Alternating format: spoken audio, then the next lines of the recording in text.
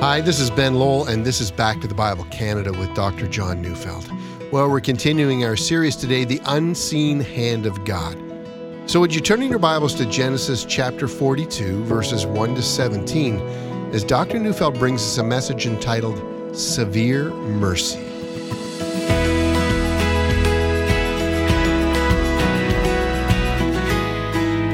Have you heard the phrase, a severe mercy? Well, what does that mean? Well, let's start with mercy. Mercy is related to compassion. To show mercy means to show leniency where none was required or where none was earned. To show mercy is to show kindness to someone who doesn't have it coming. And so mercy is not something that can be expected, but when it's given, it's experienced as unexpected kindness. Well then, what can a severe mercy be? Either it's kind or it's severe. Surely it can't be both, or can it? The phrase severe mercy comes from the title of a book by that very name. It was written by Sheldon Vanauken. It takes too long to explain the book here today, only to say that the book describes an extraordinary, deep love and intimacy that Vanauken shared with the woman who became his wife. Her name was Jean Davis, or Davy, as he called her. Initially, they were both pagans, and eventually they came to Christ.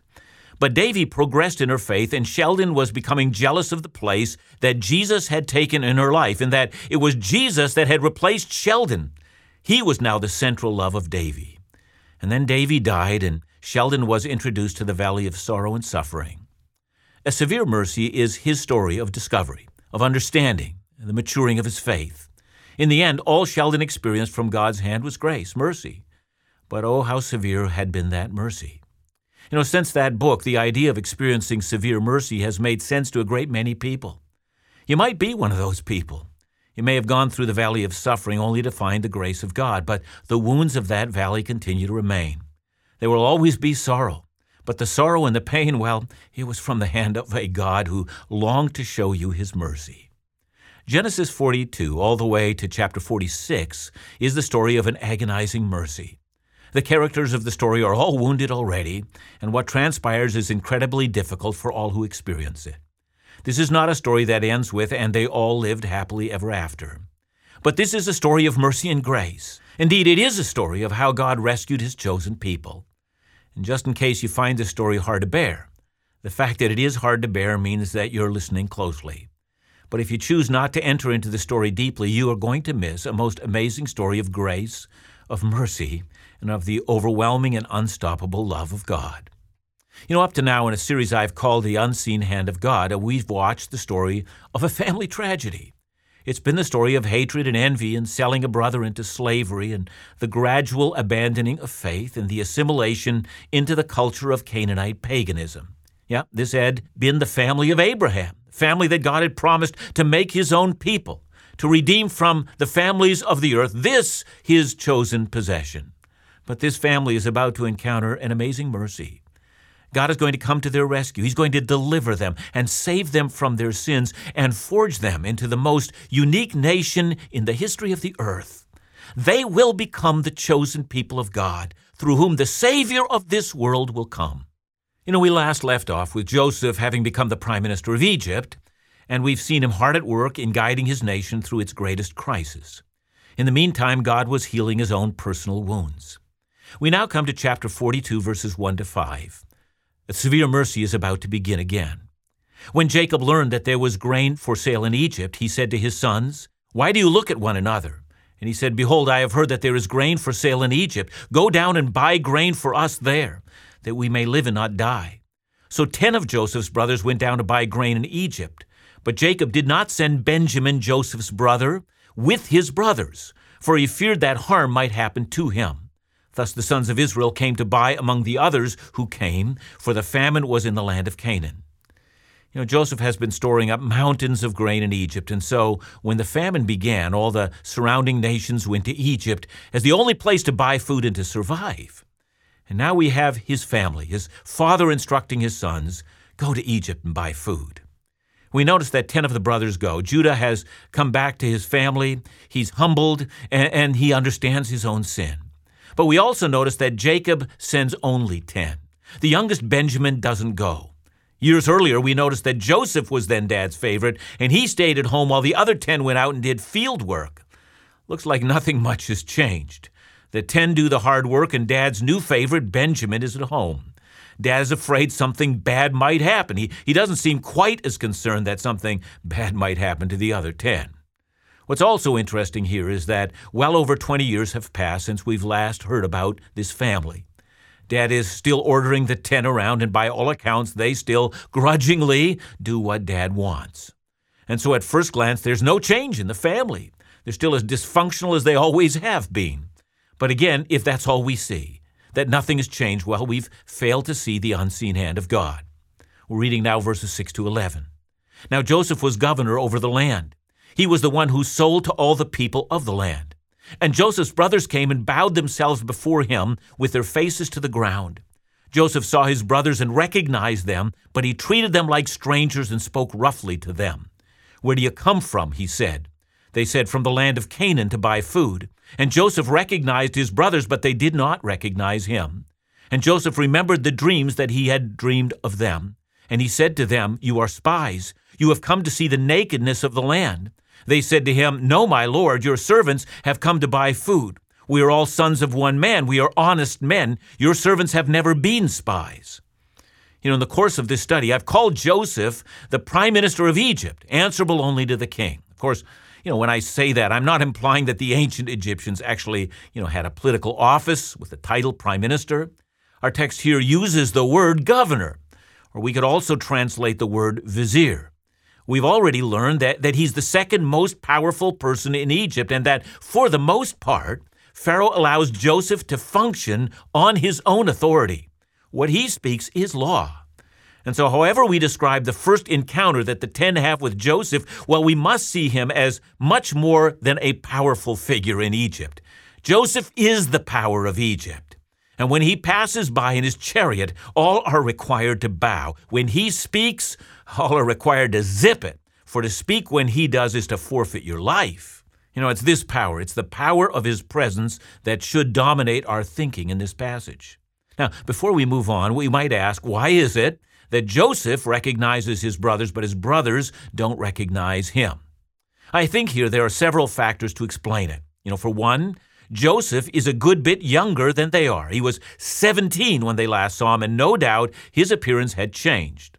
But of course, Joseph has no beard now. Joseph is dressed in imperial splendor now. Joseph comes with pomp and circumstance of one who is one of the most powerful and feared persons on earth. They're hardly staring into his face. They're terrified to do that. They keep their heads down, and their knees are hard on the earth. And lastly, and this is important, he's speaking to them in the language of Egypt. He's speaking through an interpreter. And as Joseph observes them, no doubt his thoughts are suddenly overwhelmed with his dream in which God had shown him so many years ago that one day his brothers would bow before him. And now, after all the cruelty he had experienced from their hands, the hour has come. At this juncture, that is, if we're reading this story for the very first time, well, we might not be sure what Joseph is up to. It could look to us as if, it's finally time to repay his brothers. And if we're reading this account for the first time, it surely appears that that's exactly what he's doing. He's finally giving them what they deserve. He seems to be using the force of law, the power of his office, to utterly destroy these 10 brothers. And some of us might say, well, now, they deserve it. They're finally getting what is their due. But of course, mercy is receiving what we don't deserve. So let's observe Joseph's first reaction. He accuses his brothers of being spies. Well, spies were often a part of what foreign nations would do. Well, they not only do it now, but they did it back then. And back then when they did it, it was almost always in preparation for an invasion. You might think of Joshua sending spies into the promised land. They're checking out where the weaknesses lie. And the idea of spies entering Egypt during this time of crisis around the world, well, I would suspect that Egypt was crawling with spies. If Egypt alone has food, and if Egypt can set the price of food for everyone, and if all of the other nations around are completely dependent on Egypt, well, I would think that wouldn't sit well with all of those other nations at all. No doubt, foreign nations were, at the very least, probing for Egyptian weaknesses, looking for some way in which they could redress the balance of power. And furthermore, once discovered, spies would be very quickly killed. The charge of being a foreign spy, that was terrifying.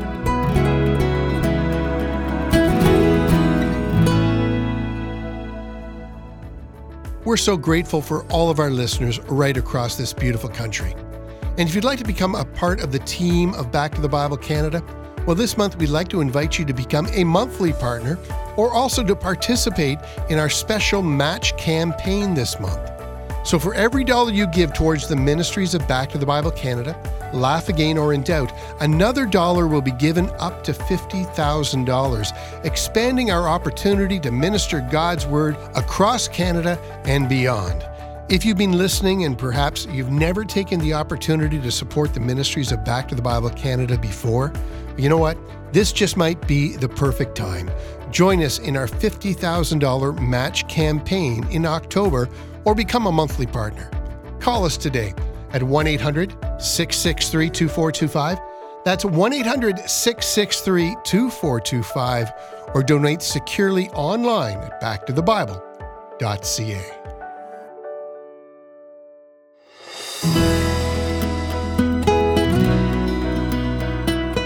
In order to appeal to the Egyptian ruler, they're innocent. The brothers are very quick to point out that they don't represent a government. They represent a single family. They are all brothers. They're all the sons of one man. Of course, Joseph is not so quickly dissuaded from his line of questioning. He is probing. He counts 10. He knows one's missing. It's his only full brother, Benjamin. So where's he? Is he kept at home just like, he had once been? Is Benjamin now in the position of honor? Do his half-brothers resent Benjamin in the same way that they had once resented him? He must know, so he carries on. He presses them. He probes as to what has occurred since he was gone. Verses 12 and 13, he said to them, "Know it is the nakedness of the land you have come to see." And they said, "We, your servants, are 12 brothers, the sons of one man in the land of Canaan. And behold, the youngest is this day with our father, and one is no more." Now, you're going to recall that just before Joseph accused them of spying out the nakedness of the land, they had claimed that they were honest men. On that account, Joseph was fairly sure that they were lying. Honest men, he doubted that. And so the brothers now redouble their efforts to convince the ruler of the land. They know they're suddenly in very deep trouble. Perhaps adding more details about their family situation will help. One brother is at home, they say, and one is no more. They're being as truthful as they know how to be, but they hide some of the details.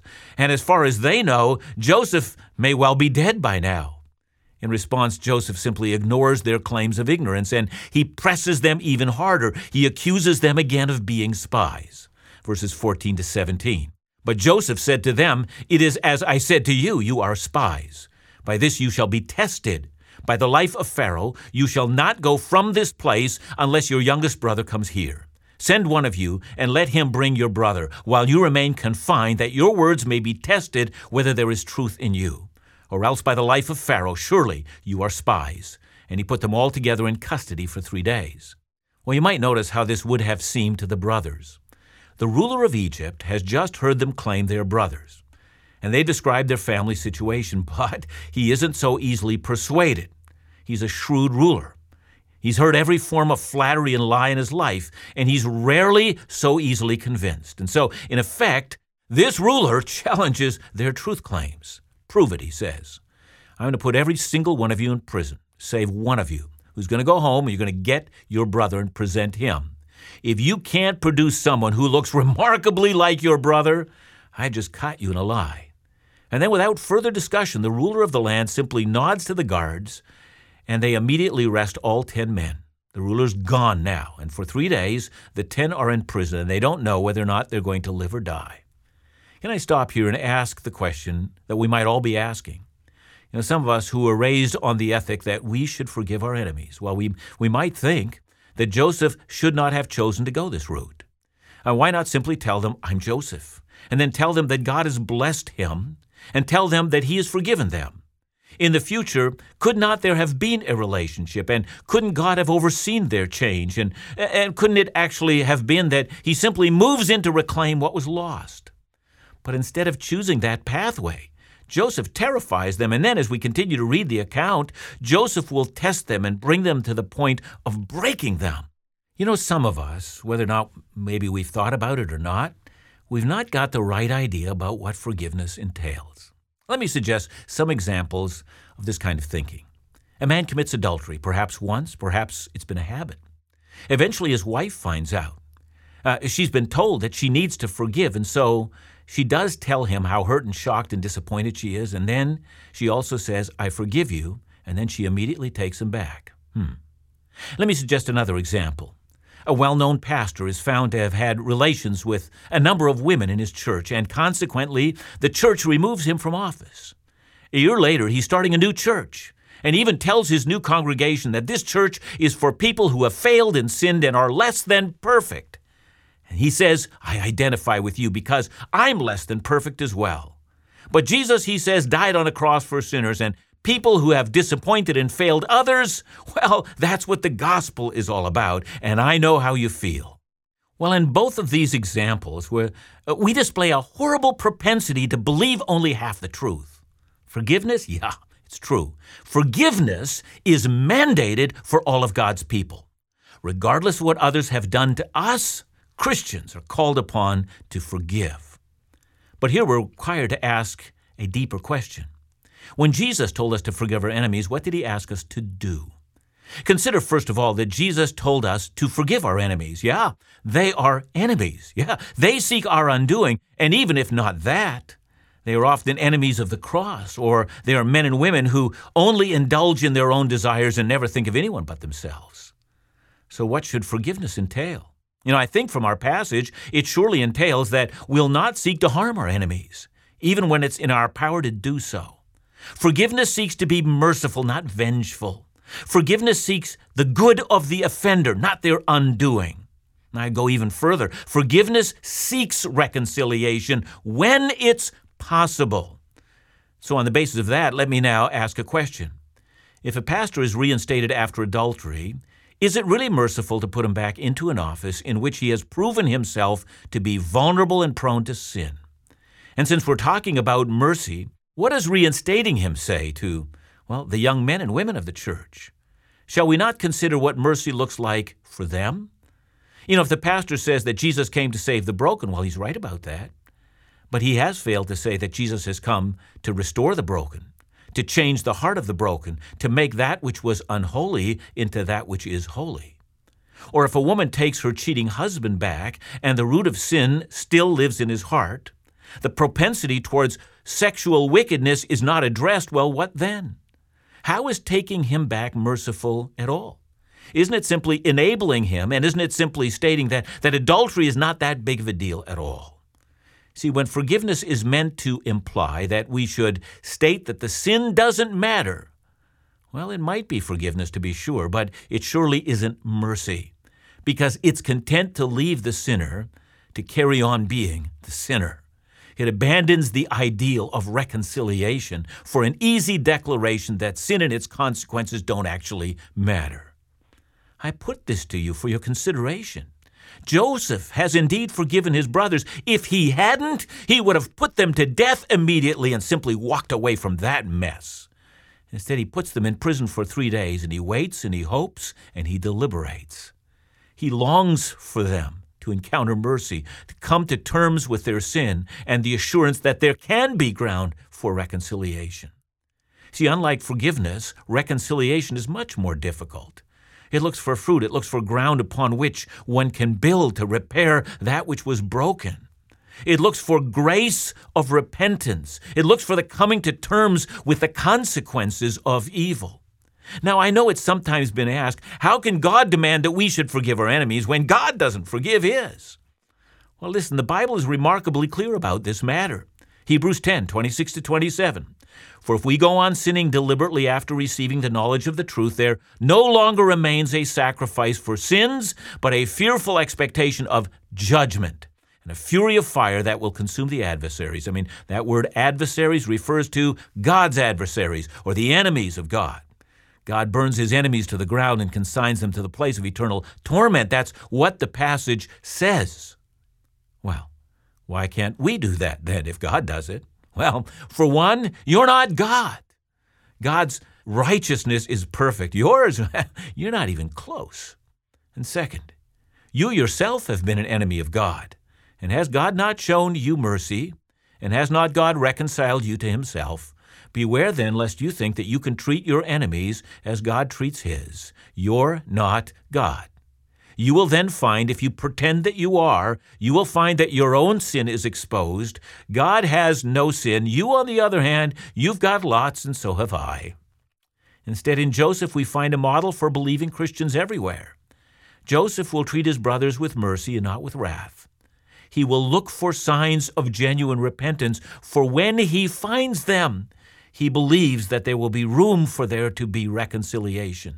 And so, while Joseph forgives, he withholds reconciliation not because he wants to hold it over their heads. Because Joseph, as we're going to see, with all his heart, yearns and longs for his brothers. This indeed, before it's all done, this longing for his brother will result in a severe mercy. What we will find now is a great tragedy, and yet at the same time, a wonderful moment of the triumph of God's grace and a showcase of what it's like to find the mercy of God.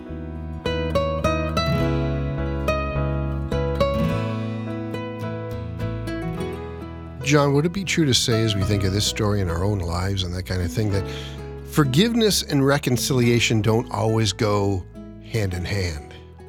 You know, Ben, it seems to me that in the regular course of human events, reconciliation is a rare thing. It does happen, and it's a marvelous picture of what has happened to us through the blood of Christ, that we've been reconciled to God, the most unlikely reconciliation story that can be told. It is true that in great many cases, someone who victimizes someone else they often don't take ownership of it.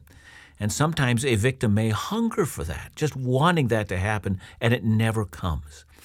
You know, in those moments, we're going to have to just entrust our lives into the hands of God and recognize that his grace will be enough, and that even in this, God will have something to teach us. At the same time, we should always, if we are truly forgiving of our enemies, hold open the hope that genuine reconciliation might yet occur. Thanks so much, John. And remember to join us again next week as we continue in our study, The Unseen Hand of God, right here at Back to the Bible Canada, where we teach the Bible.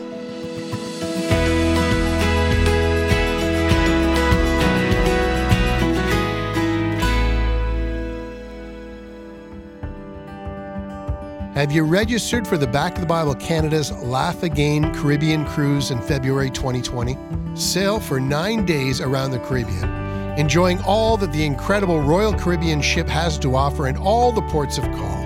Do all this while being inspired and refreshed by the Bible teaching of Dr. John Neufeld, laugh and be encouraged from Laugh Again's Phil Calloway, and enjoy wonderful music and worship with guests Shane and Angela Weed. So join us to celebrate this great occasion. Bring friends, bring family, and make sure to register soon to avoid your disappointment. For more information or to register, call us at 1-800-663-2425. That's 1-800-663-2425, or visit backtothebibletours.ca. And remember that all of our ministry vacation events or tours are funded exclusively by the participants, and no ministry resources are used for this purpose.